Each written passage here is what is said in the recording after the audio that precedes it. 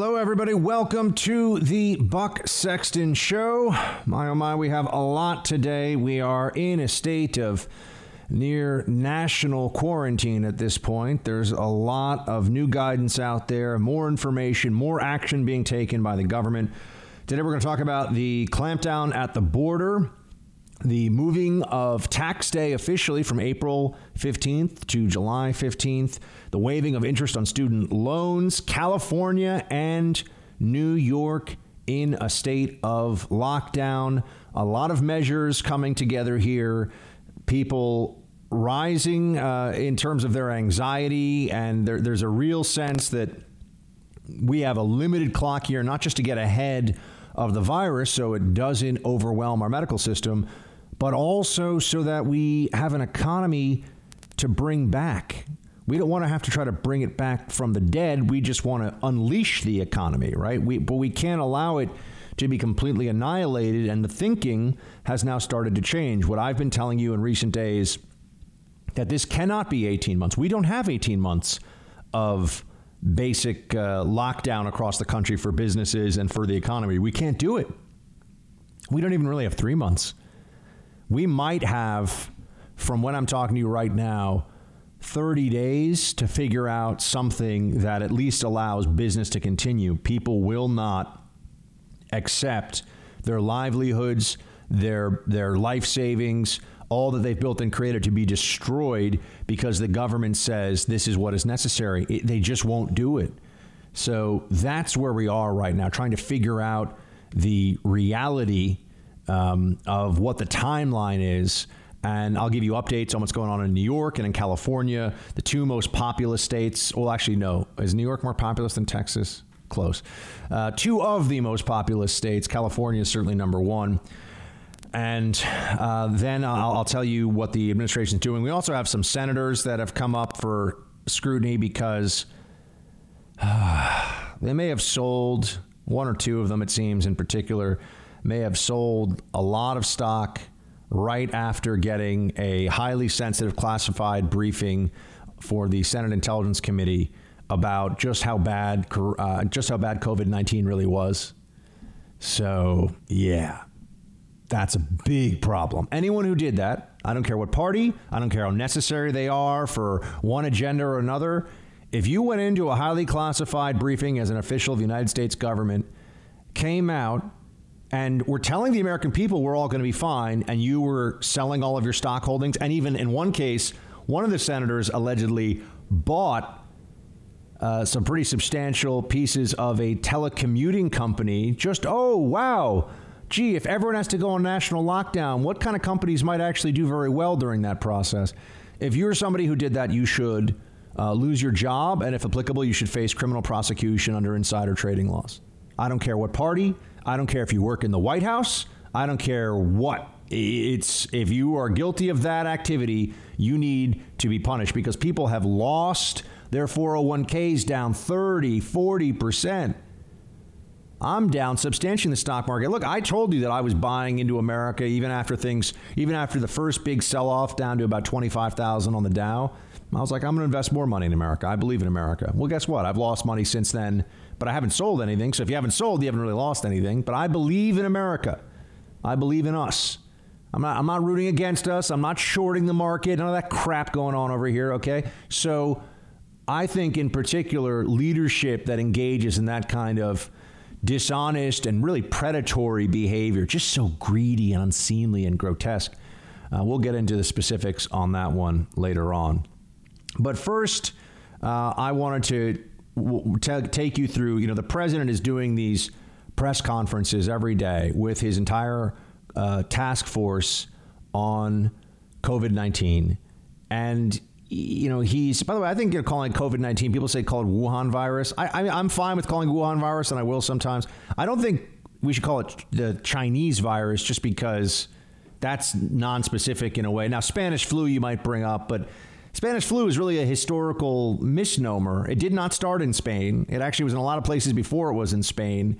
But because some of the victorious countries after the First World War, or at the end of the First World War, were in a position to write the narrative, they were like, yeah, it's the Spanish flu. but they believe it might have started. Well, they're not sure, but they think the first places that it was seen might have actually been a U.S. military base here, but it probably came from Asia. Anyway, I'm fine with Wuhan virus. Chinese virus is too nonspecific. To call it a virus from China or to say it is a Chinese virus, that's just a fact. That's just true. But Wuhan virus for me, we call it Ebola. We don't call it, it's Ebola virus. It's not, sub-Saharan Africa virus. So I think calling it Wuhan virus makes sense. But also you'll hear me call it COVID-19 just because it feels a little bit more like something out of a bad, scary end of the world science fiction thing. And it's the specific scientific name for the disease. So I'll call it both is what I'm saying. You'll hear me go back and forth, Wuhan virus and COVID-19. Now, the president is trying to hold this all together. This is an unprecedented challenge. This is harder than anything any president has faced since 9/11. And I would say that in many ways, this is actually scarier than 9/11. 9/11 was not going to completely destroy the U.S. economy unless the terrorists were able to continue pulling off those kinds of mass casualty attacks. And we had some idea of who the enemy was and how to get to them. And they were human beings, not a virus. So we know how to deal with human beings. So I think that this is even tougher, that Trump has been dealt an even more difficult hand. Remember, Bush came into office with a terrorist attack that there's no way he could have really been able to thwart based on the problems within the system and everything else, and then finished office after 8 years with a financial crisis that was decades in the making because of government policy around housing and the use of Fannie Mae and Freddie Mac, and then the securitization of all this by greedy Wall Street. It's not like Trump. It's not like Bush was the one that was responsible for all that. So he got a bad hand. And remember, Obama spent 4 years when he came into office just blaming Bush. And the media was like, yeah, that seems right. Let him blame Bush. That's fine. Trump has the hardest task of any president since World War II. I think that's where I would put this right now. This is up there with we just got bombed at Pearl Harbor and the Nazis have allied with the Japanese. Now, a lot of you would say, oh, Buck, well, we were definitely going to win that war. There are a lot of things that could have changed, could have gone differently, and we would have been in a different situation with that war. And God bless our men in uniform who actually showed up and won that fight for us and took heavy mass casualties, as we know, in the process. All right, but back to the news of the day here and this press conference. The biggest glimmer of hope that we have right now, not that we're going to get through this, but we don't know how bad it's going to be. We don't know how much this is going to put us on our back heels, how much this is going to be painful for us. We're going to take what kind of economic losses. We're going to take what kind of casualties, deaths from this. That's what remains to be seen. Remember, even the Spanish flu was worse than this, and our healthcare system was a fraction of the capabilities that it is right now. And the Spanish flu epidemic of 1918 was followed by the Roaring 20s. Now, I know we went to a massive stock market crash in 1929, but the point being, it's not like after the Spanish flu, America was some desolate wasteland and nobody was able to get any food or do any business, and we lost, a few million people, right? So there's a historical analogy here that is terrifying on the one hand, but also it's a much worse case scenario than what we really face. And it shows us that with a much better medical and healthcare system now, we're going to be in better shape. All right. But we came out of that, so we're definitely going to come out of this. It's a question of how painful it's going to be. Now, the president has brought up this reality of chloroquine and the possibility that chloroquine, the anti-malaria drug that I've told you about yesterday, that this may be a successful treatment. We just don't know. And we get caught in this hopefulness, but we don't want hopefulness to get too far. We don't want to be in a position where we feel like we expect this to work and then it doesn't, because that will crush our spirit in and of itself. As I said, don't celebrate too early. Well, here's the president trying to speak about ramping up production, getting us to a point where we have the equipment we need. I'm going to get more into equipment. Right now, it's like we've turned on the arsenal of American democracy against this virus. That's where we are. People are looking at some of the major companies out there that are saying that they're going to help with this. GM, General Motors, Ford Motor Corporation, Tesla, they're saying that they will, if need be, they will just flip production and start making ventilators. And, you know, God bless them. If they turn around those assembly lines and all of a sudden they're just churning out ventilators, we're going to see some real help, real assistance. But it's a race against time, too, right? The Ford Motor Company in World War II turned out bombers to defeat the Nazis. I mentioned that to you, and that's where this arsenal of democracy comment comes from. So leveraging our incredible private sector is going to be key in defeating this thing. Trump spoke about what we're trying to do here. Here's what the president had to say on this. We're using it now to tell businesses they need to make ventilators, masks, respirators. For certain things that we need, including some of the very important emergency. I would say ventilators, probably more masks to a large extent. We have millions of masks which are coming and which will be distributed to the states. The states are having a hard time getting them, so we're using the Act. The Act is very good for things like this. We have millions of masks that we've ordered.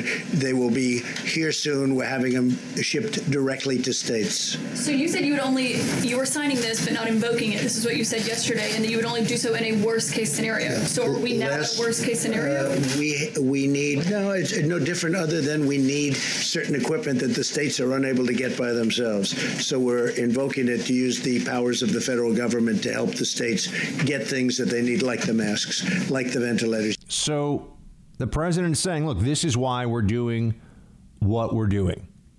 And, okay, fair question to ask this, although now the press is doing this whole, is this the worst case scenario? Is this the worst case scenario? You can tell they're looking right now when the country is psychologically at its most vulnerable, really, because we know the onslaught of this virus is upon us. We're just beginning to see, large numbers, over 10,000 confirmed cases in the United States. I have the numbers from New York City alone this morning were over 4,000 in New York City positive, and new cases in the last 24 hours, almost 2,000 of those. So the testing ramp up means there's a whole lot more. I'm sorry, you have 7,000 cases in New York State at this point. Look, we're going to have tens of thousands, probably hundreds of thousands of positive corona cases in the United States over the next few months, maybe a few million. That's going to happen. There's almost no one that I've seen who says that will not happen. But what's very important right now is that we do everything we can to make sure that as many of those people who get infected as possible recover quickly. Hopefully they will all have immunity. We don't know that yet, but that is the belief. And that's why we're ramping up all the facilities and materiel and putting all these preparations in place right now to bring down not just the curve of infection, but of hospitalization and death from this virus. That's what this fight is all about. We all have a stake in this. We all have loved ones. I do, you do, who are in the high risk category. Many of you listening yourselves, you are cherished members, not just of Team Buck, but of the American community. And we owe you everything we can do to keep you, if you're in a high risk category from this virus, as safe as we possibly can. You know, that mentality that our military has of they leave no one behind on the battlefield, we will leave no one behind on the battlefield against this virus. We're going to do everything we can to protect everyone we can. Now, that same thing in war, that doesn't mean that you're going to have a zero casualty rate, but that's our mentality. That should be our approach. So I can appreciate that from where the president's coming from.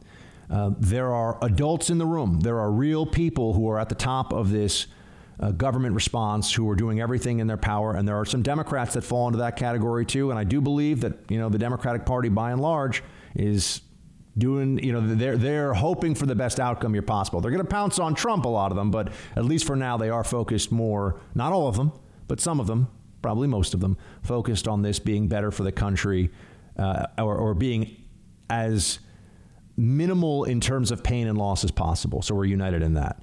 The press is still a disgrace, and we do have to spend some time explaining and working through what the heck is wrong with these people. You're in the Freedom Hut. This is the Buck Sexton Show podcast. What do you say to Americans who are scared, though? I guess nearly 200 dead, 14,000 who are sick, millions, as you witnessed, who are scared right now. What do you say to Americans who are watching you right now who are scared? I say that you're a terrible reporter. That's what I say. I think it's a very nasty question, and I think it's a very bad signal that you're putting out to the American people. The American people are looking for answers, and they're looking for hope. And you're doing sensationalism, and the same with NBC and Comcast. I don't call it Comcast. I call it Comcast. Let me just for whom you work. Let me just say something. That's really bad reporting, and you ought to get back to reporting instead of sensationalism. Let's see if it works. It might, and it might not. I happen to feel good about it, but who knows? I've been right a lot. Let's see what happens. Trump has gotten so much pushback from the press and from the Democrats for saying that the media are the enemy of the people. Right now, we face a crisis unlike anything in my lifetime. It is more frightening than 9/11. After 9/11, I was scared for a few days, and then I remember thinking, our team is going to go after the bad guys now, and it's going to be really, really, really tough for them. And then I joined up the CIA to try to help out as I could. So I remember the psychology then. And yeah, we were worried. There were more mass casualty attacks planned, but I remember what it was like at that point in time for all of us trying to figure out what we could do in order to get back at those evildoers, at the bad guys. I remember.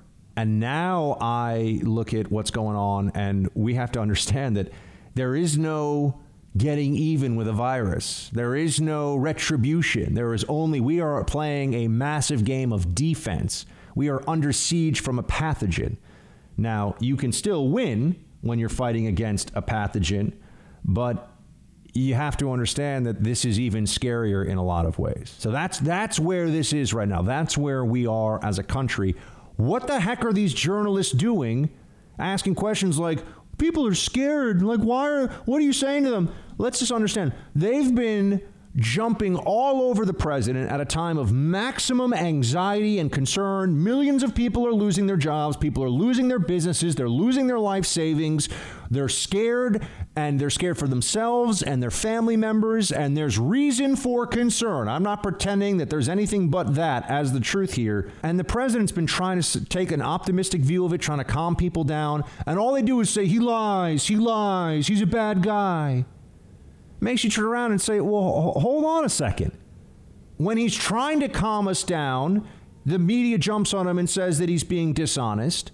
And then if he's not doing enough of that, they're asking questions in front of the whole country. Everyone's watching these press conferences. What do you say to people who are scared? That's why the president's having these press conferences every day. You idiot, this moron at NBC. I'm a journo at these legacy media institutions. Honestly, the only people that I can think of in the country who deserve to get fired are those people. Thanks for listening to the Buck Sexton Show podcast. Remember to subscribe on Apple Podcast, the iHeartRadio app, or wherever you get your podcasts. Today's announcement is just the latest in a long line of bold, decisive actions the president has taken to protect Americans from the coronavirus spreading across our borders. In January, within 2 weeks of China's notifying WHO about the virus, and with only 45 cases in China, we began screening travelers from Wuhan. Then over time, as the outbreak evolved, the president restricted travel from China, Iran, and Europe. Our health experts say that these measures have been truly effective at slowing the virus's spread to our shores. Just think about this. Italy and the United States both saw their first travel-related case of coronavirus around the exact same time, the last week of January. And yet we have had precious time to continue our work around vaccines, therapeutics, and other preparations, while Italy has tragically been overwhelmed with critical patients for several weeks now. The president today is taking action to slow the spread of infectious disease via our border. Under Section 362 of the Public Health Service Act, the CDC is suspending the entry of certain persons into the United States because of the public health threat that their entry into the United States represents. This order applies to persons coming from Mexico and Canada who are seeking to enter the country illegally. Oh, wait a second. You mean that we're shutting down the southern and, in fact, northern border, the U.S. border with Mexico and border with Canada, because there are reasons that the health experts are telling us we have to control our borders. So the health and safety of the American people can in part be dependent upon secure borders. I thought that borders were racist because that's what the media had been telling me for the last 3 years. And that anybody who suggests that we shouldn't just allow anybody to show up and come in was a bad person. This was the media monolith, the lib apparatus, the apparatchiks who work for our left-wing media, which is 90% of it. They were unified in this message. They were unified in continuing to make these claims about anybody who had the common sense to understand that we do, in fact, need secure borders. We do, in fact, need to be able to control who comes and goes from this country. Here we are seeing that our side, those who believe in borders, correct. The other side, the media side, those who believe that you should just let anybody come into the country. And this also now applies to anyone showing up and trying to use the old asylum scam, which now we know it was a scam because since Trump has set up the Remain in Mexico policy, since that happened, they've stopped coming in such large numbers. Oh, wait, I thought you were fleeing because of terror for your life, they claimed at the border, where I went and talked to Border Patrol officers who told me over and over the same story, all of them, rank and file all the way up to the top of Border Patrol, that people were being coached, that they knew that the cartels were making money off of this, that it was all a big scam. We were being scammed. And the media, where were they on this? Kids in cages, kids in cages. That's what they would say. Well, okay, fine. We should keep families together. Trump decided to do that. What about the whole securing our borders part of this? Media seems so silent about that. Didn't have anything to say. Isn't that quite strange? Isn't that surprising? Well, it's not strange at all. We know they're a bunch of hacks. They're morons, and they love virtue signaling above all else. They want the other journos that they see in the green room or in the newsroom or at the cocktail party. And yes, there are fancy cocktail parties where they all hang out. I've been to a couple of them. It's a real thing. People lately have been like, oh, there's no such thing. Those people are idiots, or they just never gotten invited to one. They want their peer journalists to like them and to think they're smart and they're part of the good people. Virtue signaling has overtaken journalism. It's the same reason why we have so many mainstream, big platform journalists who are straight up doing the propaganda work of China for them right now. The Chinese government is responsible for erasing trillions of dollars of wealth, and at the end of this will be responsible for likely tens of thousands, if not hundreds of thousands of deaths.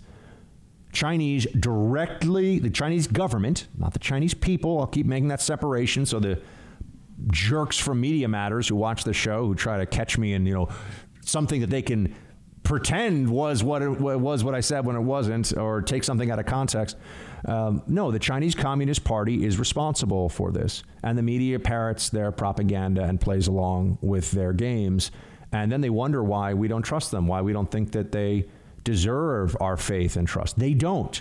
They flatly, the media in this country should be, just razed to the ground and restarted. I'm talking about the journalist media. And I'm hoping the digital era we live in now is a part of that. Those of you who listen to this show know that I'm accountable for every show that I do. You listen to me, you reach out to me directly. I don't get to pretend that there's some newsroom that was making all these decisions for me. I'm accountable for what I say, the good, the bad, all of the in-between, everything. And you can trust me because I tell you where I'm coming from, and you know that I care about my reputation with all of you because I'm putting me on the line every day. What I say is what's going out over this show. I don't get to hide behind some legacy media institution and claim that, oh, well, this is just what someone told me, but I can't tell you who, and it was in the process, and a committee decided. This is all crap. It's all crap. But back to the border. This is an essential step that is being taken right now.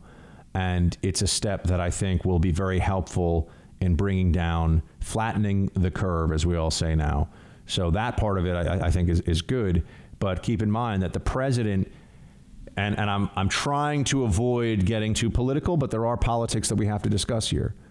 It is this president, President Trump, who has been saying all along that China is a problem, that our trade policy with China needs to change, that we need to bring more American domestic manufacturing back, that our energy sector needs to be completely unleashed and able to do what it can do, that the border needs to be secure for a whole bunch of reasons, that sovereignty demands a secure border, and that it's a national security interest of the American people.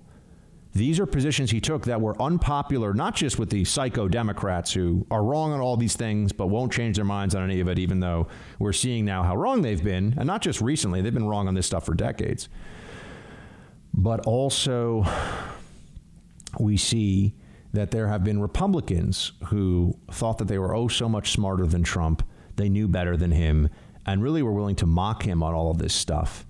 And his instincts, despite, Trump's lack of a PhD from the Kennedy School, or you don't get I don't think you do PhDs there. You can only do a master's, but whatever, you know what I'm saying? Some fancy degree at one of these places, despite Trump not having that. Although he did go to Wharton, which no one ever brings up, which is one of the 3 best business schools in the world.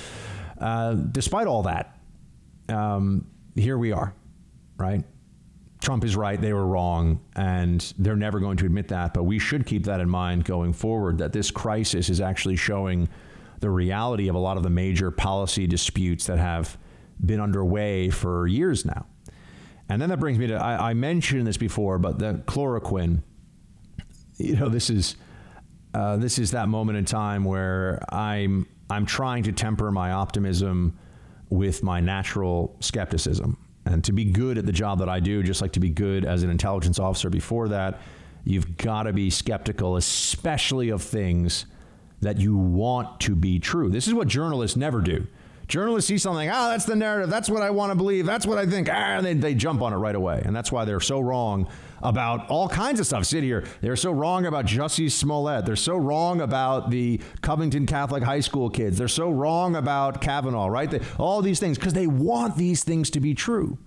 And they don't understand that you have to take into account in your assessments of anything, when you desire that something is true, it affects your willingness to see it as true without the fundamental factual basis for that, without being objective in your assessment, balancing out what's real, what's not, what's true, what's not. So I'm in a tough place right now on this myself, because I want to believe that this really antique malaria medicine could be the answer to a prayer, and that is exactly what it would be if, in fact, it was useful. I mean, even just assume that if this lessened the severity and duration of COVID-19 so that if you had to go to the hospital for trouble breathing, they put you on a ventilator, but you're more or less able to get out and be cured in 4, 5, 6 days instead of 2 to 3 weeks on the ventilator and maybe you don't make it out. That's a game changer in this process. And that is what the early indications have shown. But you just don't know. Maybe the virus is a cagey adversary. Maybe this virus, there's different strains of it, or only certain people's systems respond, or maybe those early studies were a fluke. All of these things could be possible. We just fundamentally do not know right now. But you'll notice that the press is going to play a game here with the president, where his desire to show some optimism in all of this will be used against him. And then at the moment that they can, they'll switch to, why are you being so pessimistic? People are scared, Mr. President, because they have no honesty or integrity even now. It reminds me of how the American left after 9/11 showed much of the country. Anybody who was paying attention, you saw the American left actually kind of hates America and wants to see it brought low and is not on our team. They want a new America. They want a fundamental transformation of the country that they would be in charge of. They don't love this America. There was a lot of the left that after 9/11, when we were burying our dead and just as a country trying to gather ourselves up for the fight ahead, we're seeing right now that a lot of the elite American left in the media and elsewhere, they can't put aside rooting against Trump to root for the country. They can't make that switch. They're not able to do it. They can't even put on their real journo hats and actually do what they claim to do for, what are we even talking about here? A few months? Maybe? No, Trump hatred, Trump, they're sick. I mean, I don't mean COVID-19 sick. They're sick in the head. They've got a problem. They have become unwell and destabilized psychologically in the era of Trump. and they can't separate out their emotions, their desire for validation, their need to be elevated over their fellow Americans who don't hold their haughty positions as elite leftists. They can't stop this even now when the whole country faces cataclysm. They just won't. You're in the Freedom Hut. This is the Buck Sexton Show podcast. We have millions of masks which are coming and which will be distributed to the states. The states are having a hard time getting them, so we're using the Act. The Act is very good for things like this. We have millions of masks that we've ordered. They will be here soon. We're having them shipped directly to states. All right, this is critical. Got to get those masks out. Got to have this happen right away, because the effect of our healthcare providers, doctors, nurses, and all the rest, EMS, if they get sick, who takes care of the already sick and who will take care of our sick healthcare providers? So we need to equip our healthcare army here, so to speak. We need to look. It is that Rumsfeldian thing where people have always misquoted Rumsfeld on this, where they said, "Oh, he just said, you go to war with the army you have," as if it was just this dismissive. No, it was just a statement of the truth. And he said that after saying, we're ordering this, we're getting that, we're working on this, we're working on that, we're trying to get all these things together. And at the end, he's like, you go to war with the army you have. You got to do what you can with what you've got. And that's where we are. I mean, we're going to healthcare war here. We're going to war against a virus with the healthcare army we've got. And we're trying to get them the best weapons, the best tools, the best gear possible. But it is going to be a process. And it's going to require everybody who can do something doing as much as possible. I mean, I'm very pleased to see of some of these stories where you have people who have access to 3D printers, for example, who come up with ways to design a ventilator or a mask on a 3D printer. I believe they designed a piece for a ventilator in Italy, and of course, a company with a patent on it in Italy has threatened to sue those who, they might want to pull that suit away real fast before an angry mob forms outside the office of that company. But the use of 3D printers here just for, I believe it was actually face shields and not masks, but there'll be masks too. Everyone who can make this stuff and can get it to our frontline healthcare providers need to do it, because I'm hearing from healthcare providers who are scared. I'm hearing from healthcare providers who are they themselves worried about what happens when, let's say you're a nurse and you're at a major metropolitan hospital anywhere in the country, and your husband's out of work because of the shutdown, right? I didn't mean that like he's out of work, but he's not working because of the shutdown. He's at home, and you've got 3 kids, and now you're trying to tend to patients, and you get COVID-19. Now what happens? You go home, maybe infect your family? No, you go into isolation. Who's going to take care of the patients? They may reach a point where even patients who are people who are healthcare providers who are positive for COVID-19 end up having to do some degree of work even with masks on, because they're not going to know as they're doing this either. So, it's just a mess. If we can get our healthcare providers to a much higher level of efficiency in preventing them from getting the virus, that would be an enormous benefit. So that's why ordering these masks and this equipment. And look, this is, these are the times that try men's souls. There's a reason why that's such a timeless quote. We have people in this country who are true geniuses. We have titans of industry and technology, people that are wizards of commerce, and they need to be in a position here to do everything that they can. They need to be told how do they provide the assistance that they can as private individuals, as the private sector, to help right now with the healthcare system, because it's gonna get very tough very quickly if we have major hospitals and other health providers who are getting a lot of their people sick. This is what happened in Italy, which compounded, right? You have a fast spread, old population in Italy, fast spread of the virus, doctors lacking protective equipment, doctors, nurses getting sick, more and more people coming into the system, not enough equipment to treat the people that are coming in, and also not enough doctors to use the equipment that they have because some of them are getting sick. So we have to prevent all that from happening. We are learning from the catastrophe of Italy's fight against this virus and hopefully implementing all those lessons for ourselves.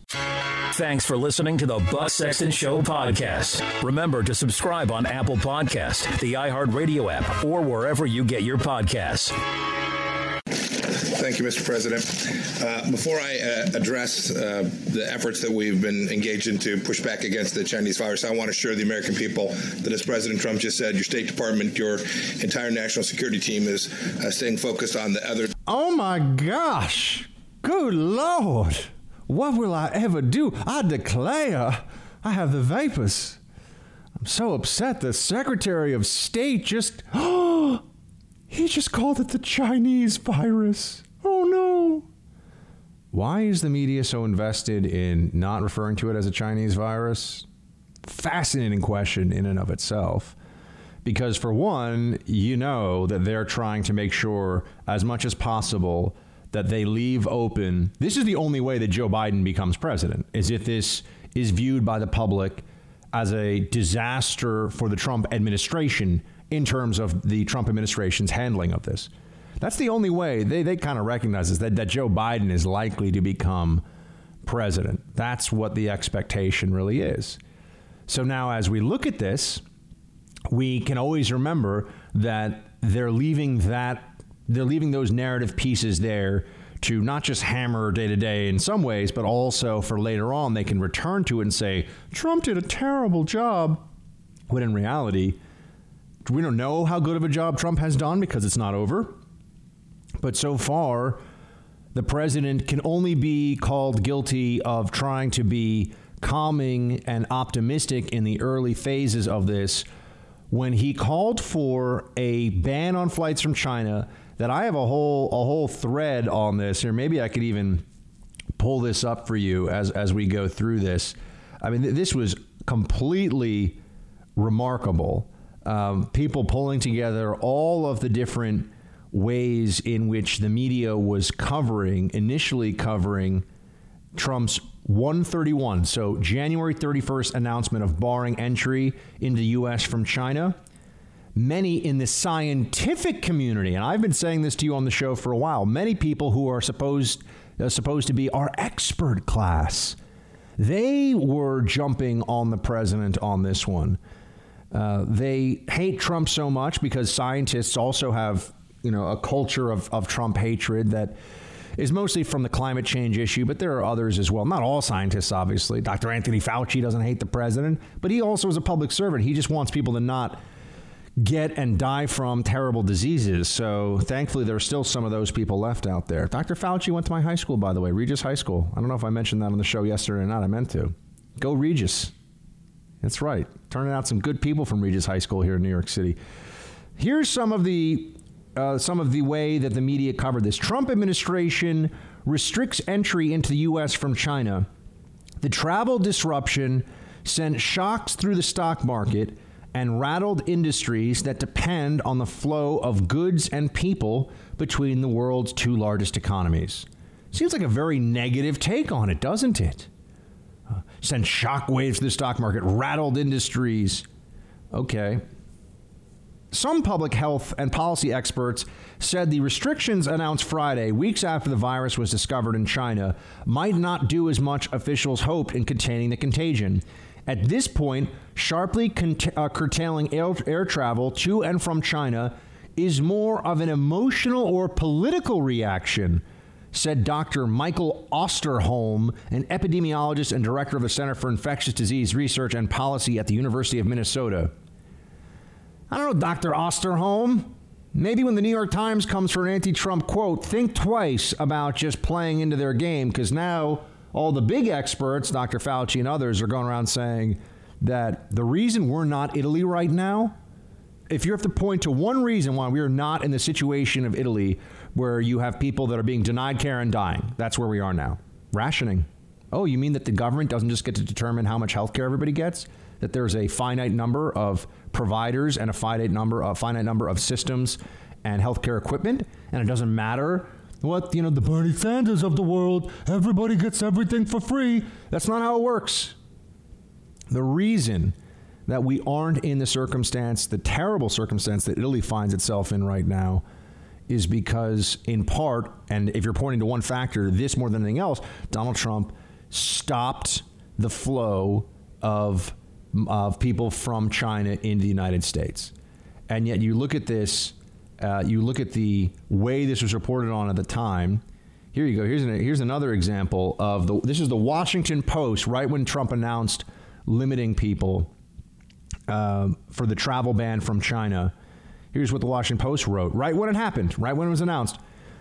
Even before U.S. officials announced such a drastic escalation in travel restrictions on Friday, China's foreign ministry criticized the United States for making unfriendly comments during the coronavirus outbreak and said a U.S. warning against travel to China went against recommendations made by the World Health Organization to not restrict travel or trade. Quote, in disregard of World Health Organization recommendation against travel restrictions, the U.S. went the opposite way, China's ministry spokesman said in an English language message. Where is its empathy? Oh, the journalists just gobbling up Chinese government propaganda. And the World Health Organization getting it wrong in the early stages of this outbreak when it comes to defending the United States interests and our people. So just remember that as they try to run around and blame Trump for everything. The CDC testing failure was bad. It was the result of government regulation and bureaucracy and red tape that Trump had nothing to do with. And in fact, Trump has been running around slashing that red tape and that bureaucracy. That's what he has been up to. There's even more. Health experts warn China travel ban will hinder coronavirus response. That was in, I think, BuzzFeed. So they just went around and found experts that gave them an opportunity. Vox.com. The evidence on travel bans for diseases like coronavirus is clear. They don't work. Vox.com. Idiots. Wrong. Experts wrong. Journalists wrong. So just remember that. This is all from when Trump made that decision, which he was hit by all kinds of journalists and people, including, quote, experts for doing. And now everyone goes, wow, thousands of lives probably saved by that one decision. Those who say that, oh, it doesn't make any difference, they're not very good at math or wargaming anything out, because the whole problem we have right now is too many infections too fast. So that there are some infections that are already spreading in this country doesn't mean that we should have taken the approach of, well, let's just have even more infections coming in. It won't make a difference. It makes all the difference. But crazy libs don't care about any of that.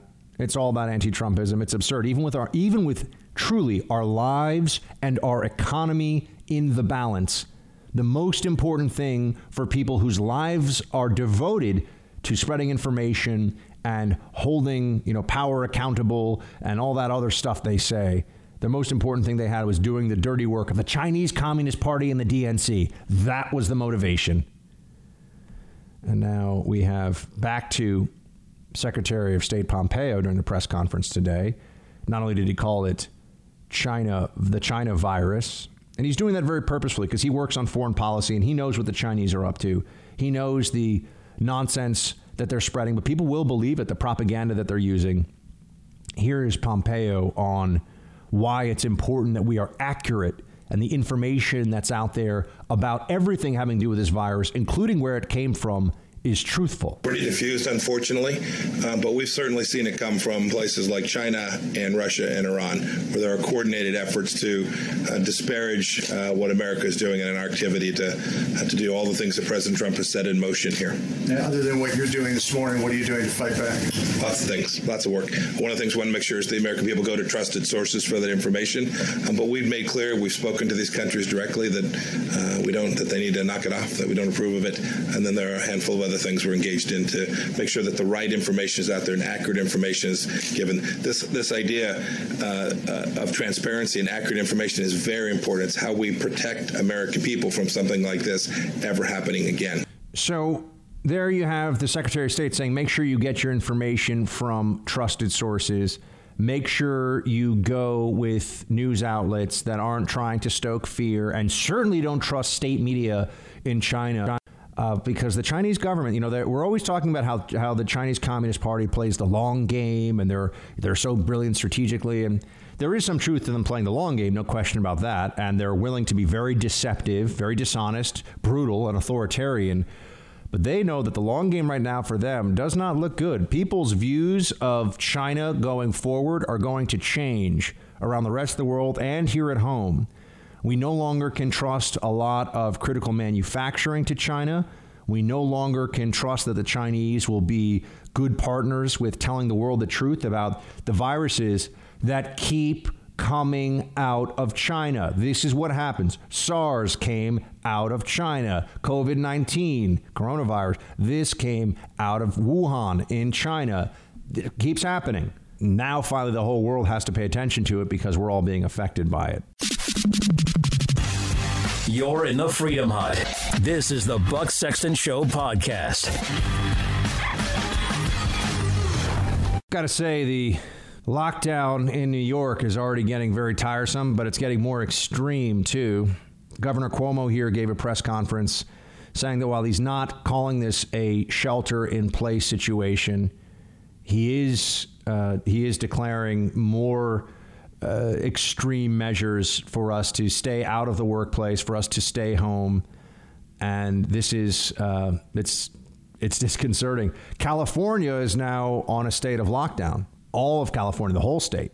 It is a state of lockdown, I guess you could say. Gavin Newsom announced that. And Eric Garcetti, who's the mayor out in California, and to all of our listeners out on KEIB in Los Angeles, just want to let you guys know I'm thinking about you. I'm thinking about all of our Team Buck, all Americans, but certainly all the Team Buck all across the country. But I know that, in L.A. right now, you've got the similar situation with Garcetti that I do here in New York with de Blasio, where you've just got an incompetent ideologue left-wing mayor. You can't trust to make the right decisions. You know that you're worried about where this is all going to go. And we all have to just sort of fight through it in our own way. But the lockdowns of whole states, and I think Pennsylvania is now increasingly on lockdown. I'm not even sure what the full, the tri-state area, which is New York, Connecticut, and New Jersey, they're trying to mirror each other's policies so that there won't be just a jump around effect of people say, well, if I can go out and do more things in New Jersey, it's right next door to New York, I'll go there. And I believe Pennsylvania has joined in, so it's really a quad state now. There's 4 states all together in their policies because there's so much connectivity in terms of work and travel between those states in particular. So that's the situation up here in the Northeast. I know California is increasing in lockdown, and every state is dealing with this in its own way. But there's also the rising recognition of what I've been telling you, and that is we simply can't continue doing this. California can't tell us in an open-ended way, can't tell its residents, neither can New York, neither can any other state that's doing this. Yeah, you're just going to have to be on lockdown. You're just going to have to be patient with us as we figure out what's next here. And then you also have the because the economic realities of this are that the economy will just implode and there won't be an economy. We'll have to start building an economy from zero, not just turning an economy back on and needing it to regain some lost territory. That's currently where we are. So I think that this is the timeline that the country is facing. We don't have 3 months. We don't have 18 months for sure. I don't even think we really have 3 months, maybe max, of pretty extreme measures. We're going to have to start lessening measures. And that means that eventually we're going to see people, there's going to be casualties from this virus, no matter what we do, by the way. There already are casualties, but there'll be even more. And it's just going to be a question of getting this in 2, 3, 4 weeks' time to what is an acceptable amount of strain on the health system, what is an amount of casualties from the virus that we can sustain as a society while also sustaining our economy. It's a balancing act. There are no perfect answers here. And speaking of highly imperfect answers, here we have, the GOP has put out this bill on sending out the immediate checks. What they're saying is they want $1,200 a person, $2,400 if filing jointly, $500 per kid, and then there's a phase out above $75,000.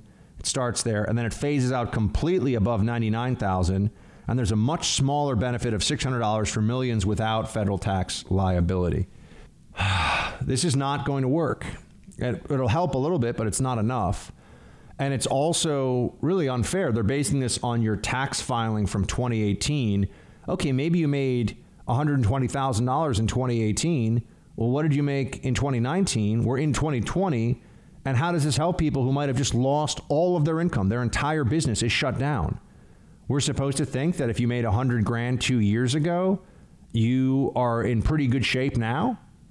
And also $100,000, and a lot of you listening to this know, I mentioned, KEIB before in Los Angeles, one of our wonderful affiliates, KFAB in Omaha. $100,000 goes a lot further in Omaha, Nebraska than it does in Los Angeles. So if someone's in an already expensive city and they're being measured against a nationwide metric for income, it just doesn't work. This isn't enough. We have to go back. The business of the American people needs to be business again. We can't do this lockdown thing for much longer. The economic pain will be too much. And I think that that's really what everyone is waking up to right now. Okay, it was the terror of the virus, but now we're getting into the discussion about, is the cure, so to speak, worse than the disease? Is the effort here against the virus doing so much damage to our economy and with our livelihoods and with our lives that we need to scale it back, even if it's not the single, even if it means that there's the efficacy of our antivirus efforts are hindered? This is the trade-off that we're trying to make right now. This is what we're trying to figure out as we go through all of this. And I'll just say it right now. We don't have months, maybe 2 we could do, and we can't do what we're doing right now with the whole lockdowns. That's 2 to 3 weeks max. And at that point, people are just going to non-comply. I'm going to non-comply. I can't do it. I can't stay cooped up in my apartment, unable to live life in any meaningful way outside of my home. I'm not going to be able to keep doing that for 60 or 90 days. I'm sorry. And I know the government, right now in California, Los Angeles, Garcetti's saying they're going to deputize people from city government to go around and make sure that everyone's abiding by all these rules. That'll work, right now. And everyone should abide for the next couple of weeks by the CDC and their state guidance on this. But it's a couple of weeks, maybe 3, 2. That's all. They come after me in a month and tell me that I can't walk on the street, get some fresh air, and, meet a friend, even if we're keeping some distance. I'm sorry. That's not going to fly. No one is going to accept a total cessation of their life for months at a time, the destruction of the U.S. economy, the eradication of wealth that people have spent years, perhaps decades building up. For a lot of small business owners, maybe they just started to get in the black in the last year or two. They've been struggling, and finally we've got this robust economy the last 3 years. And now we're just going to tell them sorry? No, it's not going to work that way. We all know this deep down. Thanks for listening to the Buck Sexton Show podcast. Remember to subscribe on Apple Podcasts, the iHeartRadio app, or wherever you get your podcasts.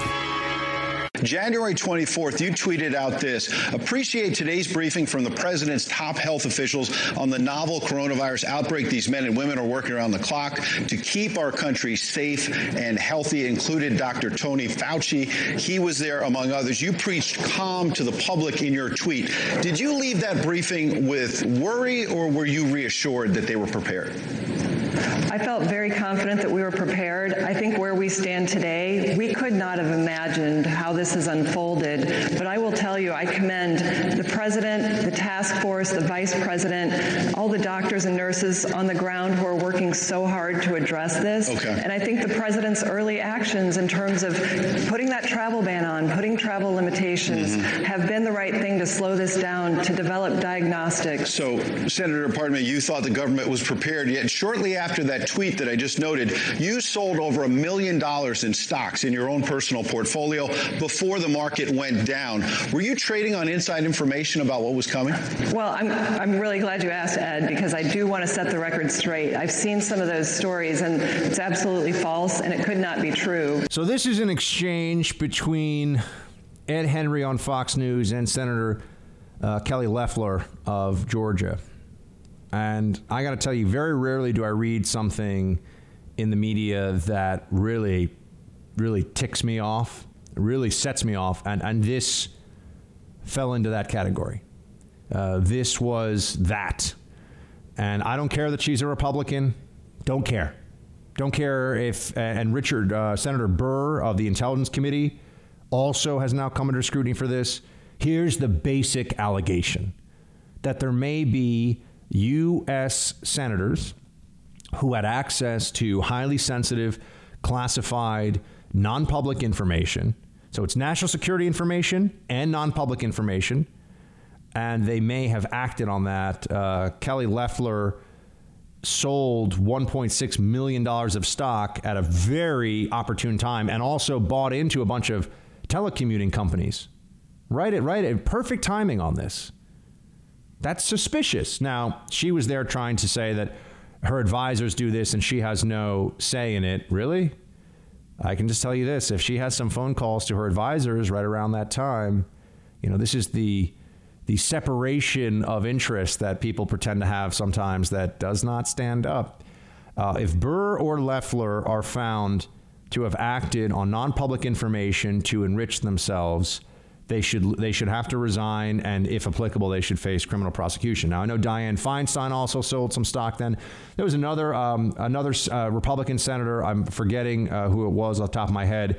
He came under scrutiny for this, but that was a private equity transaction that was years in the making. So no, that's not the same thing. People who you can look at this, anybody who understands the stock market, somebody who dumps their stock right at the beginning of February after going into a briefing where they've been told, anyone who knew the numbers out of China were kind of fake and what's going on in Italy is about to turn into a massive catastrophe. And all of our experts are telling us that this is going to be much worse than anybody's anticipated right now. And anyone who then said, I'm going to sell the U.S. stock market based on that information, while telling the American people, invest. While telling people like me, you love this country, invest. I don't have a lot of money, but I have some to invest. They invest in this country if you believe in it. I said, absolutely. I believe in America, so I'm going to put more cash in the stock market. I was doing that a month ago. Yeah. People like me look at this and say, oh, okay. So I invested in America, but maybe somebody who is a senator with classified access now is effectively, pulling cash out of America at just the time that's best benefit for them. So they got the rise in the market without the downside. Look, as far as I'm concerned on this, if they're guilty, and as I've said, I know what the explanation they'll probably offer is. One, Loeffler saying, and she's married to the head of the New York Stock Exchange, so she's very rich, but don't think that stops people. Look, Martha Stewart was dumping stock on the advice of her broker. She shouldn't have been prosecuted for that, but her broker may have been the one who was acting on inside information on her behalf. And that was like a $40,000 stock transaction. Martha Stewart's worth like $1 billion. Okay, so very rich people can be very dumb and very greedy. It happens all the time. So just because Loeffler's worth a lot of money doesn't mean that she's not responsible here for this. We'll have to see if this holds up. Burr also, I think Burr's the one who sold $1.6 million of stock, or maybe it was Loeffler. One of them did. And that's how they usually gauge insider trading, is by the size of the transaction. And sometimes people get clever and they try to hide it. So they'll say, well, I'll buy a bunch of stocks that I don't care about. Maybe they'll go down, but I'll buy, $5,000 or $10,000 of those stocks. But then I'm going to short the whole U.S. Dow by like $100,000. Or I'm going to buy telecommuting companies because they're obviously going to become very useful when everyone's on lockdown and can't go to work. I'm going to spend $100,000 on that. You look at the pattern, you look at the way that they have conducted themselves based on the possibility of access to inside information. And Feinstein's name also has come up here. It's the whole thing. If anyone did this, they need to lose their job as a public official. And if applicable, it's a little bit tough because there was the Stock Act of 2012 that said that they could be guilty of insider trading. Insider trading cases are notoriously hard to prove, even when people are, really guilty. I mean, they went after like that guy Raj Rajaratnam of Galleon Capital. Some of you will remember that.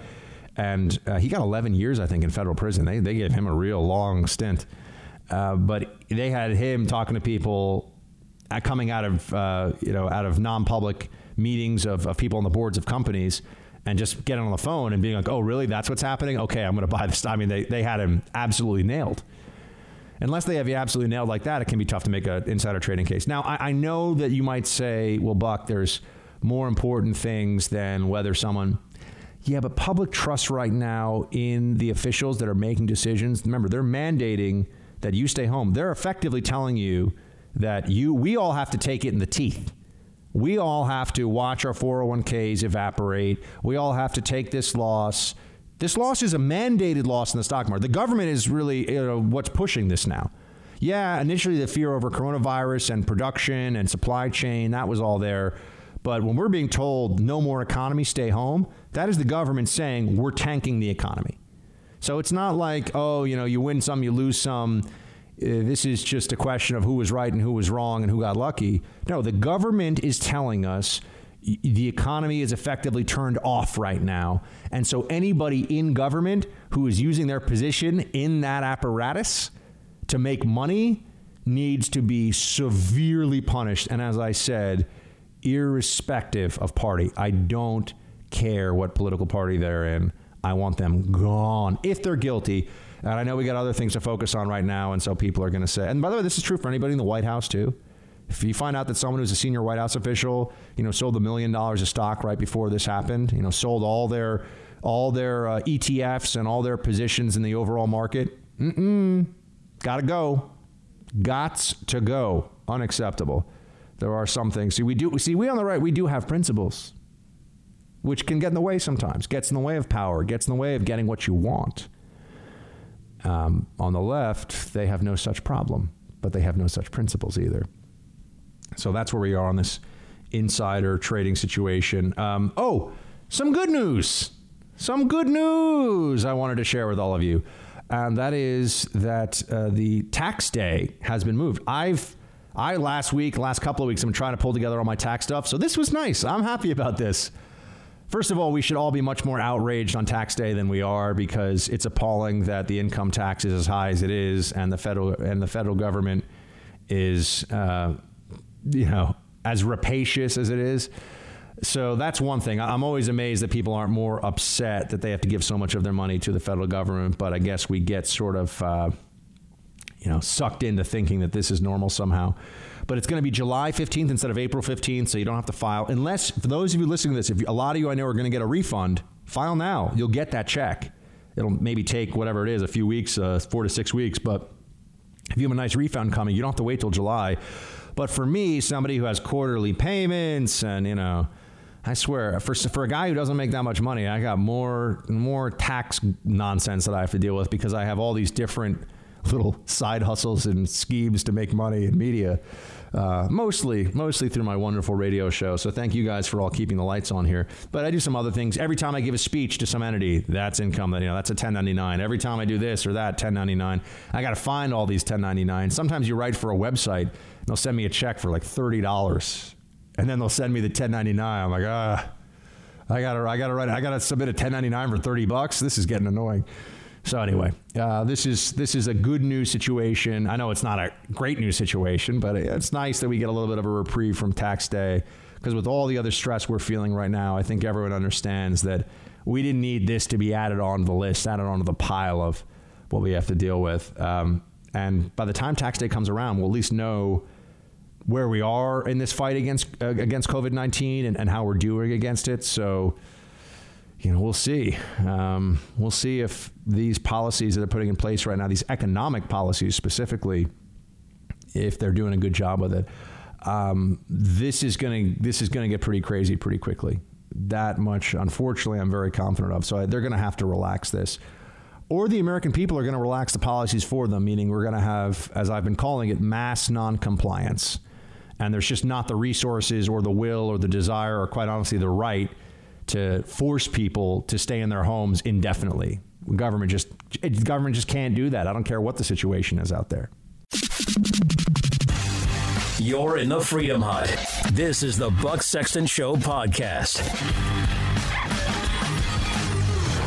Dr. Fauci, as was explained yesterday, there has been some promise with hydroxychloroquine, this potential therapy for people who are infected with coronavirus. Is there any evidence to suggest that, as with malaria, it might be used as a prophylaxis against COVID-19? No, the answer is no. And the evidence that you're talking about, John, is anecdotal evidence. So as the commissioner of FDA and the president mentioned yesterday, we're trying to strike a balance between making something with a potential of an effect to the American people available at the same time that we do it under the auspices of a protocol that will give us information to determine if it's truly safe and truly effective.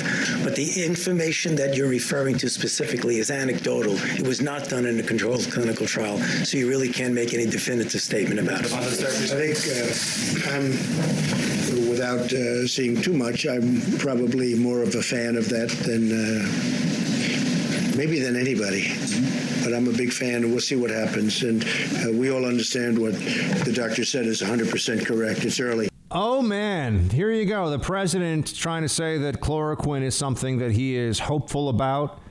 He let Dr. Fauci say exactly what he wanted to say, and Dr. Fauci is telling everybody, look, it's anecdotal, it's early. Don't think that this is going to be the savior of humanity, chloroquine, this old drug that's been around to treat malaria for like 50, 60 years now. Don't think that. And Trump comes out and says, look, I get it. Fauci's correct. It's too early. But, he's just trying to say in his Trumpian way, which we're all familiar with now, he's like, it's early. We'll see. But I'm hopeful. I think it's good. Trump is trying to say that he is optimistic. That's all. And the media jumps on him for it. And it just drives me nuts after a while. I mean, the president is trying to keep people from freaking out, from panicking. And sure enough, we just keep having to hear from the clowns in the media how whatever he's doing is terrible. However he's operating is the wrong way. It's just... Look, there is nothing. If I could make one thing in the world happen right now, if somebody said, Buck, I'll give you $10 million in cash right now, or you'll be able to go on air and do a report next week that chloroquine is highly effective in the treatment of this pandemic, I swear to you, I would say the latter, door number 2, because I don't even know if $10 million is going to be worth anything if we keep going down this pathway in a year. Plus, I care a lot more about the lives of loved ones and the American people than any amount of money. So you add these things together, you go, there's nothing that I want more in the world right now, nothing, than that this old drug happens to be the answer to this prayer. And I think Trump is just trying to give some voice to the, we're hopeful too. We're going to see where it goes. Nothing is perfect here, but stay on it. We're going to stay on it. And Fauci is saying, guys, all right, I'm the scientist. it's not a good cop, bad cop situation, but it's a cold, hard science. And then a leader that's not, they're not approaching this from the exact same perspective. They're not contradicting each other. Trump said what Fauci said is 100% true, but he's just trying to give us hope. And then the media tries to jump all over him for that, tries to undermine him. So I think it's absolutely warranted when Trump scolds some of these absolute punks that, given all we're going through right now, they're still more focused on Trump's lying. He's not lying, you idiots. He just doesn't want people to give in to despair right now. I know what's going on. I'm seeing your messages from across the country. People are losing jobs. They're worried about losing homes. Now, I know they're going to hold back on foreclosures for a number of days here, and there's some other, financial relief that's coming to people. Fine, great. But guess what? That's only temporary. Those are temporary measures. And people are still having to buy groceries. People are still having to run up expenses with no income. It's not like when their job comes back, all of a sudden they don't owe that money on the mortgage. They're not wiping it all away. So people are in real pain right now and are scared. And I'm not even talking about the pain of the people that are in the ICU or the people that are suffering from this disease right now. That's horrific too.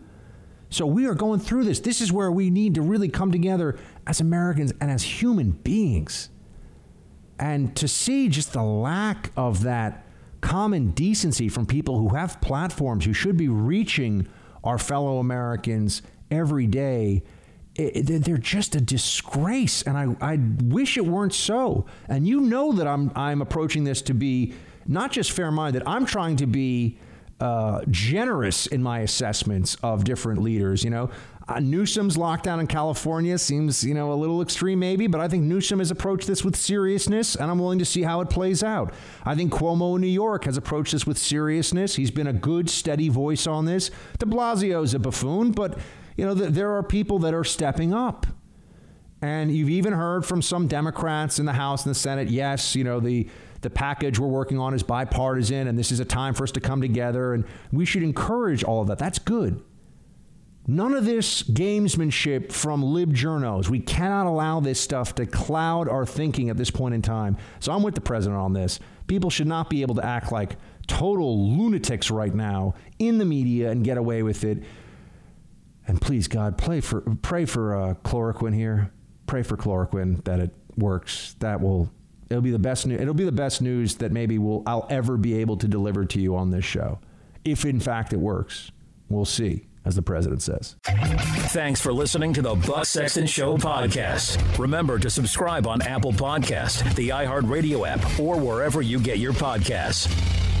Well, team, I just want to say I appreciate those of you who are picking up on the fact that we've had a little bit of technical difficulty in the last couple of days. We have not sent producer Mark off into a special quarantine. He was not sent off into some exile where only producer Mark gets sent. We just have had some shifts that have had to be made here with all the enormous changes in not just the day-to-day lives of everybody here in New York City, where we originate the show, but also we needed to make changes with regard to studio space and technology.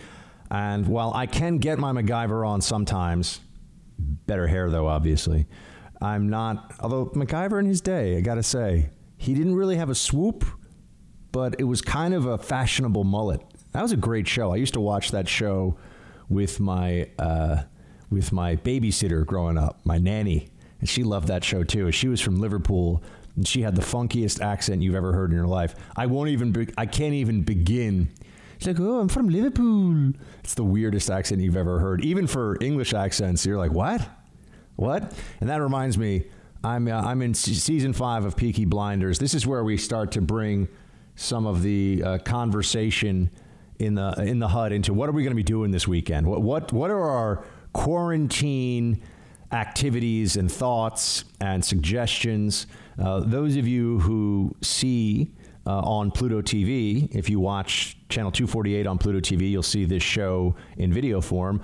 I had to move some things around just to make room for all the gear and equipment in my home, including I had to move around some books. And I figured, well, why don't I just move some of my book piles into view so people can actually see some of the things that I've got that I've either read or am about to read, because I always talk about having a book list for all of you. So books, shows, at home, physical activity, all that stuff, I think is certainly in the realm of what we should talk about for this weekend. Look, we are all going to, I know it is repetitive, but we're all going to be okay. We're going to get through this. And just remember, we've been through worse as a country, and we're going to get through this for sure. Try to make the best use of the time that we have to be on this lockdown, this elevated quarantine situation in New York. I mean, I'm trying to not waste any time. I'm quite busy. I do 4 hours of radio a day, as you guys all know. So that takes a lot. But I also now have told you I'm going to do a Siege of Malta podcast, which will take some time. I'm still working on the final edits of the book. Some of you are probably thinking, hold on a second. Are you going to work into your book writing something about pandemics? Because socialism now is less of an issue. Well, yes, I have to do some updates to the book about the crisis that will lead to socialism, because one of my theories is that the government will look at everything that has gone wrong and think that government is the only solution, that the government is in fact the answer. They're not going to say, oh, wow, we messed this up in some way, therefore the people should be more in charge of their fate. That is not going to happen. That is not going to happen. So what may end up happening is the government ends up using this, especially given that even the most staunch libertarians at this moment find themselves saying, yeah, okay, we do need government action here. You can't have free markets with everyone showing up to the market with a possibly debilitating, highly contagious disease. So government action has certainly been a part of this whole process and is going to continue to be. But they're going to try to look. They're the same forces of Bernie Sandersism and the Sandernistas, the people in the Democratic Party on the left who want massive expansion of government.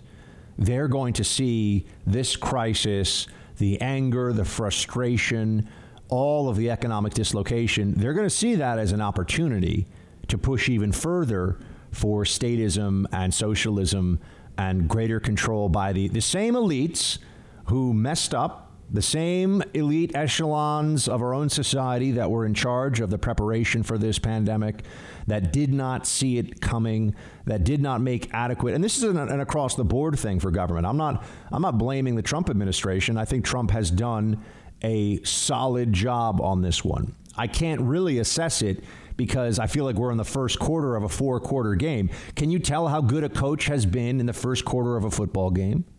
This was also my frustration some weeks ago when I was talking to the Bill Maher panel and Bill himself, and they kept saying, Trump is terrible. He's done a terrible job with this. And I was looking at them like, you don't know what he's done. We're talking about something that no one can assess.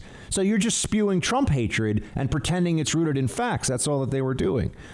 But there has clearly been a series of government failures. There has clearly been some real problems when it comes to the approach that local governments, state governments, everybody involved in this, and most notably, I think you'd have to say the federal bureaucracy are bureaucratic overseers.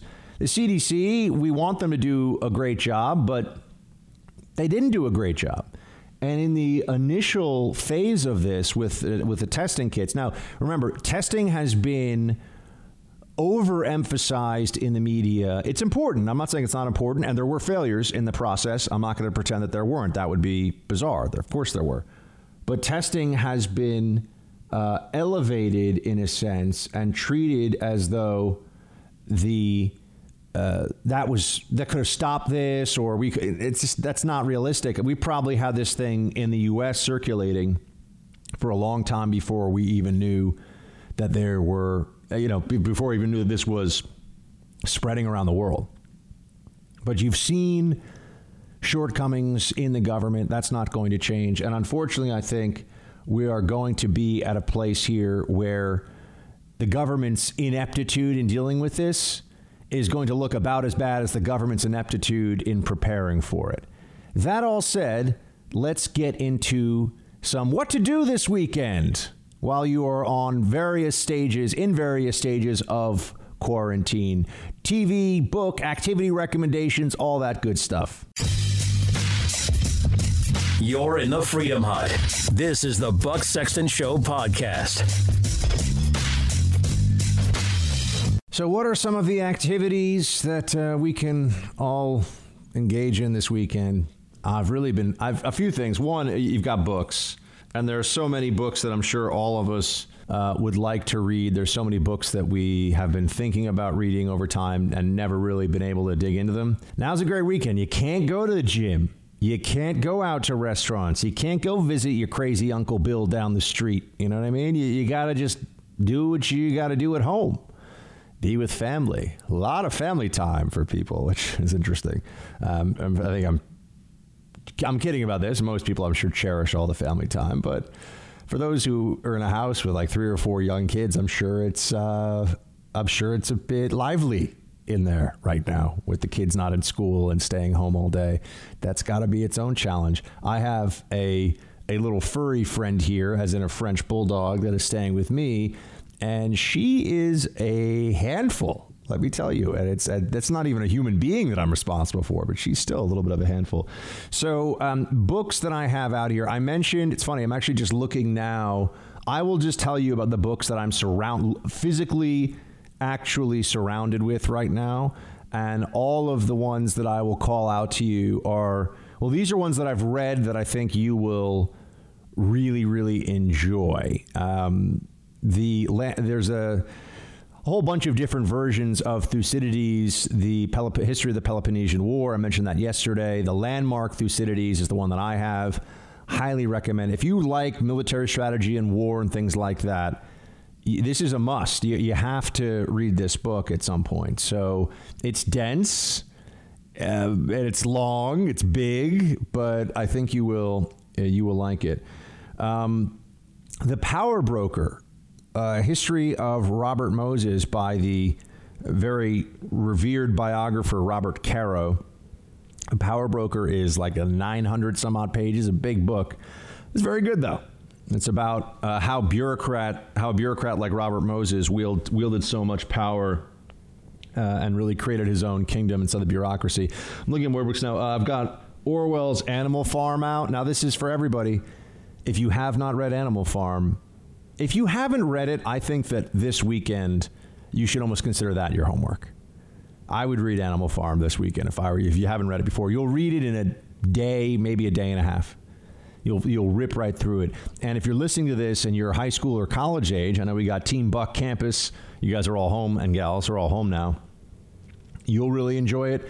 But even if you think of yourself as a grizzled veteran of the intellectual battles with socialism and communism, and you've read lots of Hayek and von Mises and you name it, you don't know about the Austrian school. You could take people to the Austrian school. If you really are into that stuff, it's still worth, if you haven't read Animal Farm in a long time, going back and reading it. It is truly brilliant. And the specificity and the way that Orwell really mirrored much of the rise of the Communist Party in the Soviet Union and the rhetoric and the tricks and the tools and the oppression. And it's incredible. I've also got a book over here on Hannibal, the general from Carthage who almost managed to stamp out the Roman Empire. I mean, almost managed to just defeat entirely the Roman Empire. And some of the battles, like, there's so many ways of saying this, and some of you are going to say that's not how you say it. I've read books just on the battle, and people will say Cannae, Cannae, and Cannae. You will hear all three depending on which version of the Latin you go with. People say Cannae, Cannae, Cannae, Cannae. But one of the most catastrophic battles in ancient warfare that any force ever faced, and the Romans lost and were an entire army annihilated, tens of thousands of people annihilated with sharp objects and clubs, not annihilated with machine guns. I mean, think about what that would have been like. Fascinating. Hannibal crossing the Alps with the elephants. One of the great military campaigns of all human history, certainly up there with Cortez and the conquest of Mexico, the Aztecs. It's really an incredible story. So I highly recommend you pick up a book if you haven't already. If you want a classic version of it, I would say you could go with Livy. Did The War with Hannibal. Livy, an ancient Roman historian. So he's kind of he's the Thucydides of the Punic War, which is the wars between Rome and Carthage. Steve Cole, The Bin Ladens. It is a really well-written book. Steve Cole's a very talented author. He's a liberal, but he's a very talented author. I don't think anyone really cares that much about Bin Laden anymore. So that's a book that I read back when Al-Qaeda was the single biggest threat that we faced. Now things obviously feel very different. So I don't know if I could give you that one as a top recommendation for right now. William Manchester, A World Lit Only by Fire. I think that's a fantastic kind of narrative overview history of the medieval period. If you haven't read it, William Manchester is also one of the great biographers. And the two biographies that he wrote that I could highly recommend you, I've read both of them. American Caesar with Douglas MacArthur, which is maybe a bit hagiographic. I mean, he makes the case. Douglas MacArthur, you read that biography, you're like, this guy was amazing. Nimitz does not get nearly, I'm just telling you what the takeaway is. Nimitz does not get the same love for his strategic skill as MacArthur gets, that's for sure. But you have that, and also William Manchester, who is the professor emeritus of history at Wesleyan University, which is one of the most liberal places on the planet, I think. But he is certainly not Manchester wasn't a big lib. I believe he passed away some years ago. But he wrote a biography, a 2-series biography of Churchill.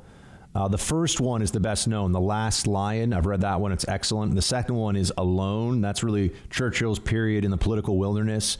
And there's a movie that you can watch that goes along with that period of Churchillian history called The Gathering Storm. If you liked that Gary Oldman Churchill movie that came out a few years ago, Darkest Hour, or was it Finest Hour? No, Darkest Hour, not Finest Hour, whatever.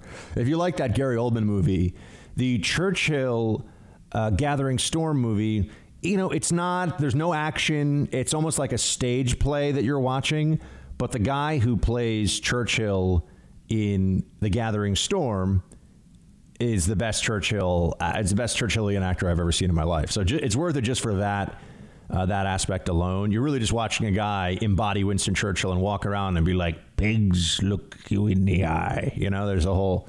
So I could recommend, and I'm sure you can get that on Amazon Prime, any number of places. I'm trying to see what else we have here. I have a book called The Society of the Muslim Brotherhood, of the Muslim Brothers. If you want to learn the history of the Muslim Brotherhood, you could read that one, but it's dense. It's not a fun read.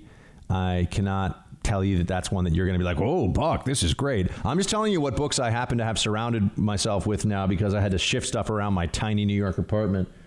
Let's see here. The Devil's Horseman. A quick read, an interesting read. This specifically focuses on, and I think some of the books that I have, like the Society of the Muslim Brothers, I think if you go on Amazon and try to get it, they want usually like $40 or $50 for it. It's kind of rare. Some of these are out of print because you know how I do. Go over to the Strand Bookstore, not the rare book section, but the history book section, and pick up books that are out of print because that's how the Buckster parties on Saturday afternoon when the city's not on lockdown. So speaking of the Buckster parties, now I've literally got a French bulldog that heard someone in the hallway. Tallulah, come back here. She's being naughty. She's being naughty because she thinks she can get away with it because, you know, it's the end of the world as we know it and nobody feels fine. Just kidding. We're all going to be fine. Tallulah, stop that. So we also have, let's see here. Oh, a book on Piers Paul Reed. A book on the Templars. This guy is not really a classic historian, but he does a really excellent job in this book on the Templars. I think he also wrote about that. I think he wrote the book that was turned into the movie Alive about the soccer team that went down over the Andes and ended up eating people so that, you know, eating some of their own dead so they could escape and not die because they were freezing to death and had no provisions up in the Andes Mountains. So I'm telling you that the Templars, that the book that he wrote, Piers Paul Reed, it's very readable, you move through it really quickly. It's an excellent overview of the subject matter. So that's a really good one. I'm trying to think of what else would be in the Orwell, All Art is Propaganda. I got a lot of Orwell around me right now, but I don't want to overdo that. Pity the Nation by Robert Fisk. Robert Fisk has kind of gone off into some crazy directions in recent years from what I understand, but his overview history of the conflict in Lebanon, Syria, what we think of as the Lebanese civil war. If you care about that, it's very interesting, but that's not on the, I'm just telling you what's around me right now. That's not on the recommended list. Ooh, John Keegan, Intelligence in War, and also Martin Anderson, Reagan's Secret War. Very good books. Highly recommend you check these out. I think you'll really enjoy them. Understanding that intelligence can be such a game changer in warfare. It's just a fascinating topic. And if you like that movie about the Enigma machine, The Imitation Game, if you like that, you'll love these books. I mean, they talk about different things from intelligence and war, obviously, as the title indicates.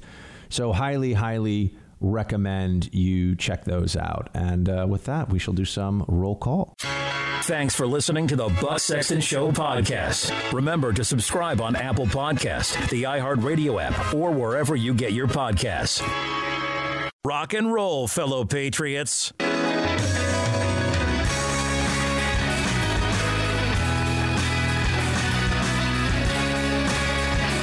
We made ours go up to 11.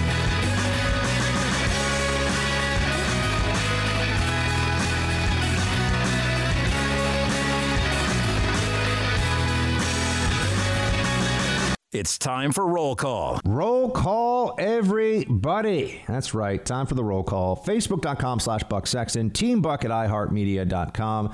And also, I have a request, team, especially because New York is the epicenter right now of the coronavirus fight in the United States, COVID-19, Wuhan virus, call it whatever you want. Would you all please, especially the podcast listeners out there, check out my WOR podcast too. Because it's great to see those numbers go up. I mean, our numbers here for the Buck Sexton Show, the national show, are great and growing. I want them to grow a lot more, but they've been doing really, really well, especially the last 6 months. But if those of you who are podcast listeners, especially now, because I think the focus on New York is something that you would find interesting. I don't want to do too much of that here on this show because I know we're talking to you all across the country and in some cases all over the world. But go to 710WOR.com/Buck and you can check out. That's the only place you can get that podcast. And it just helps me. It makes me look good to the bosses if you guys check out that show, listen to that show. So team, especially if you're in the tri-state area, because then I get credit for you as my listeners for the radio station, even if you're listening digitally. Please, team, do. This weekend's a great time for it. Listen to listen to today's and the last couple of WOR shows, because I really get into what's going on here in New York at a time when the whole country's focused in on it. So if you wouldn't mind, 710WOR.com/Buck, and you can listen to the podcast there. Even if you're listening to the podcast normally, that's a different podcast than this show. All right. Now we get to the comments, insights, pithy quips, all the good stuff from you, team. Let's start with Jeff. Hey, Buck, I download the podcast and listen every day. You and Dan Bongino are the two top places for facts, not fiction. Well, thank you so much. I'm in excellent company with Dan Bongino, who's a friend of mine and a really, really good dude. And I'm very pleased and happy for him for all the success that he's having. I'm out here still running up and down the interstates, keeping things moving.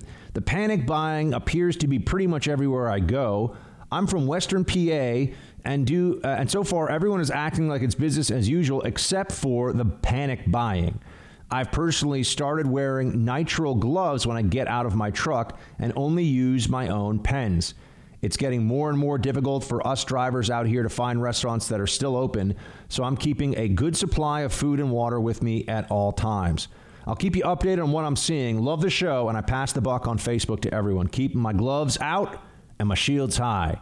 Well, Jeff, man, thank you so much for helping to keep everything going, which is so important right now. We need people. I mean, the front lines of this battle are people who are doctors, nurses, physician's assistants, EMS, first responder, and you just go on the list, and you got to think that the people that are still showing up for work, grocery store clerks, CVS clerks, I mean this from the bottom of my heart, people that are still getting up, getting into their truck and delivering food are keeping this country from having anarchy in the streets right now.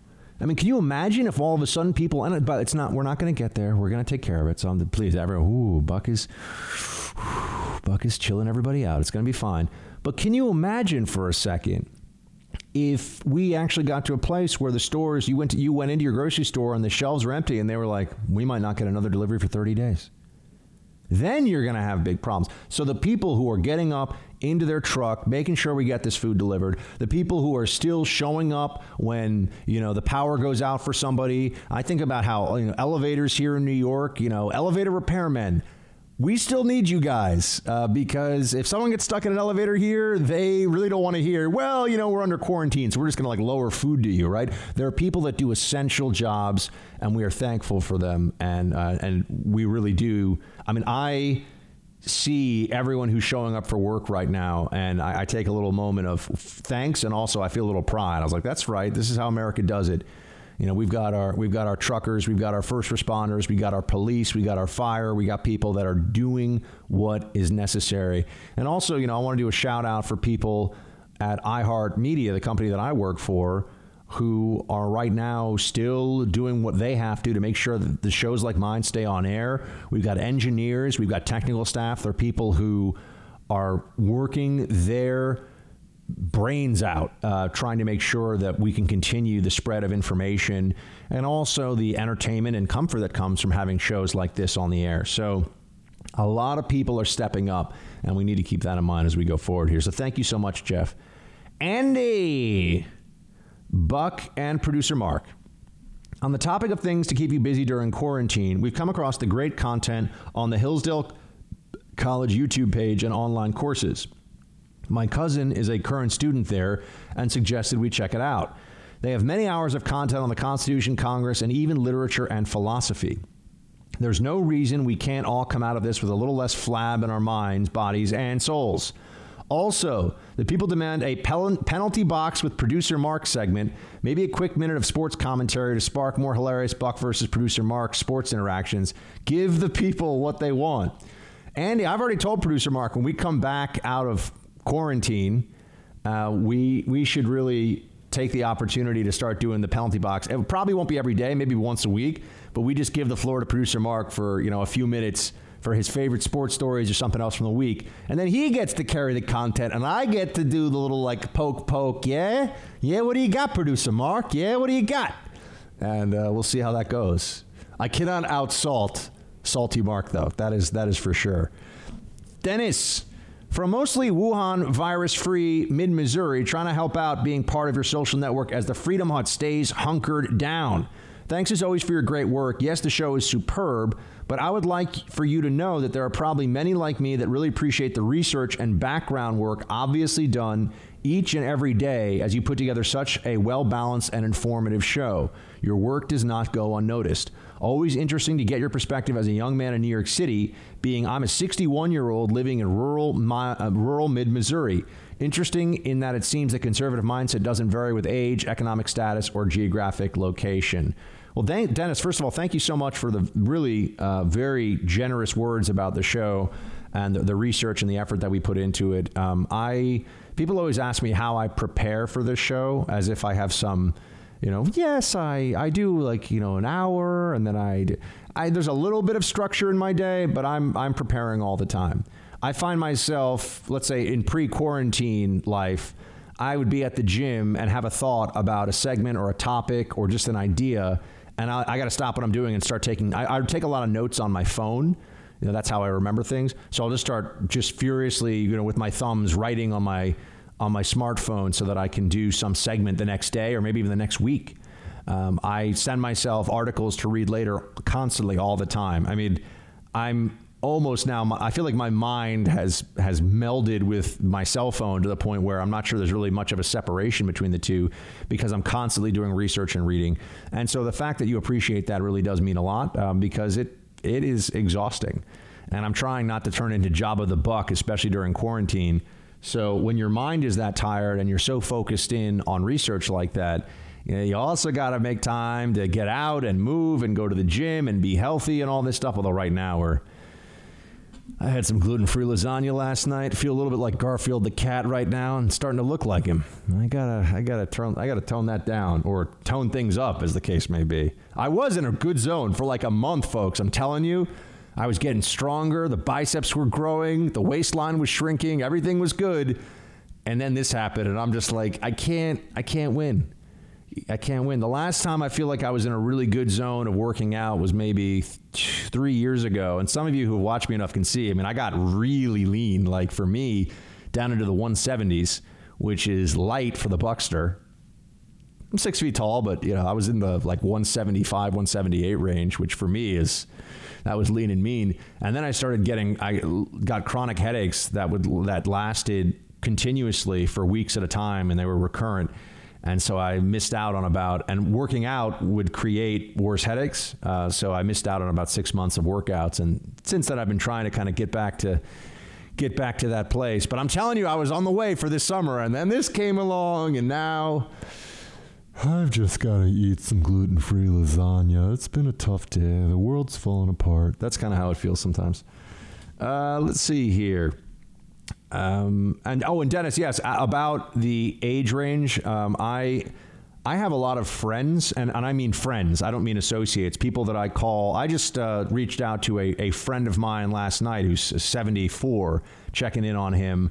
I emailed another friend, a dear friend. He was a mentor of mine, but is just a dear friend now, who's also in his late 60s. And these are people that I will call and just talk to on the phone for 30 or 40 minutes because they're buddies. They're like my peers. And they're conservative, and so we share that ideological foundation. I've become friends. So I do think that because conservatism is rooted in ideas and rationality and not age, identity, gender, when you are a conservative, you almost belong to a club. It's a club that we want everyone to join. That's the thing. The only price of admission is accepting the basic tenets of conservatism, accepting the belief. But when you meet somebody else, and this is true whether I'm, in your dating life, in your social life, in your professional life, if you're a true conservative and you meet somebody else, doesn't matter. Doesn't matter if they're 15 or 95, doesn't matter male, female, or anything else that's going on in terms of background, ethnicity, you name it. You have this common ground that is a very powerful bond and also, I would say, means of communicating about all kinds of things. Conservatives get my humor better than liberals do, for example. Conservatives laugh at my jokes more than liberals do. And I don't mean about political stuff. They just share a sensibility with me. They have I think conservatives generally have a more dry sense of humor, and anyway, that's how I feel about it. Tyler, I'm a UPS driver in Minnesota. I'm a newer listener, and you have quickly become part of my daily routine. I appreciate what you're doing. You're helping to keep me sane out here all day. Also, say a prayer for my wife who took up potty training our toddler during quarantine. There's pee everywhere. Please help. Tyler, well, you're not the only one, man. I got to deal with this little dog. I mean, it's not a human being, obviously, but a dog in my apartment that I haven't been in charge full time of a dog. I don't know, really ever before, not this long. She this morning, she gave 2 headbutts to the bowl. So the food mix, I call it the little triceratops, where she starts headbutting the bowl of food to show me that she's not happy with what I gave her. Just for the record, I gave her roast chicken that I cooked with mine own hands and that I had been eating for days. This is the kind of food that I give this spoiled little pooch, and I don't always get the most gratitude from her because she's very French. Yes, you give me the roast chicken, but you give me all the love and attention that I need, no? So Tallulah is difficult. But Tyler, I'm so happy, man, that you are a part of Team Buck, and welcome. And hey, UPS driver, please keep delivering those packages. It's the only way we can get stuff. So you, my friend, are one of those people who is holding the line, keeping your shield high for all the rest of us. So thank you very much for that. And good luck with tell the missus good luck with the potty training. You're in the Freedom Hut. This is the Buck Sexton Show podcast. All right, roll call continuing here. Let's see what we have here. Ari, Buck, time in the hut is the highlight of my day. But please discourage people from buying baby wipes as an alternative to toilet paper. They are already hard enough to come by right now for those of us with actual babies to wipe. You and Mark rock, shields high and hands washed. Well, thank you so much. I don't think anybody really, I'm not like supporting the mass movement to switch to baby wipes. There were adult bottom wet wipes that were a trend for a little while, but I think that fell away mostly because of the stories about these fatbergs that grow in the septic system from these wipes. Just, they don't dissipate quickly. and they just build up and they become like the size of, a few city buses. It's disgusting. It's disgusting. So, yeah, no, I hear you. And I'm glad you like me and producer Mark. And you will, guys, next week we should have producer Mark back in. We should have all of our clip capability back, guests back. But for right now, we just had to make sure this sounds good for Pluto TV. The first looks good. And that as long as the internet and the power are on, this show continues. So that's where we are. And that's what we had to set up. But that meant that for a couple of days here, we were a little bit light on the technological prowess. I'm not like one of these radio hosts that's got like a mansion and a staff. Oh, excuse me, sir, your radio studio is ready. It's not like that. I had to make my own studio. And I can get my MacGyver on, but it's not easy for me. I'm not somebody that comes naturally to. Sandy, love the show. Your calm voice of reason is appreciated. Keep up the great work. Shields high. Well, thank you so much, Sandy. Appreciate it. Let's see what we have here. Hold on a second. Katie, hey, Buck. Every day I have thoughts and comments throughout your show I'd like to share, but producer Mark says keep it short. So here's my number one question today. Why has the government essentially shut down the economy but allowed the stock market to tank? Can't they cease trading while businesses are put on hold? Thanks for keeping us safe and warm through the good and the bad. Hang in there. Katie, the problem with shutting down the market continuously is that then you're shutting down even more commerce. And there is a school of thought that the market needs to reflect what's actually going. There needs to be the sell-off that come now. Right now, the sell-off is artificial in the sense that it's caused by a virus. But we were due for a market correction. And some people would say that it was inevitable in a sense. So that's why I guess, but there are people who are suggesting we should shut the market down for a week or two while everyone's on lockdown. That's an interesting idea. I'd have to talk to somebody who honestly really has a macro sense of that more so than I do. Stacy, hey, Buck, caught a bit of you and Toulouse and thought I'd take a second to congratulate you on your continued success. Can't wait to read the book. I always feel like you're my brother from another mother. Gluten is our enemy. Cruises are no bueno. I've watched Tombstone 100 times, and I, too, hate noise pollution. Anyway, stay healthy and sane in the Big Apple. Look forward to listening to the podcast each day. Well, thank you so much, man. I really do appreciate that, Stacy. We'll get to Peter here. Buck, first glad to have some normalcy here. Thank you and producer Mark for staying on. I think it's 6 weeks before the curve is at a point where we can say it's almost over. 8 weeks until we return to normalcy. Stay healthy and stay on and shields high. And also, medical supplies and medicine should now be seen as national security matter and produced here and only here. All right, then. Everybody, please rest, recuperate, take care of yourselves, take care of your loved ones this weekend. Stay as locked down as you can. You can go for a walk. Just obey the guidelines that are out there. Let's not get too crazy about this. Protect our vulnerable population. We'll be back together every day, as we always are, shoulder to shoulder, shields high.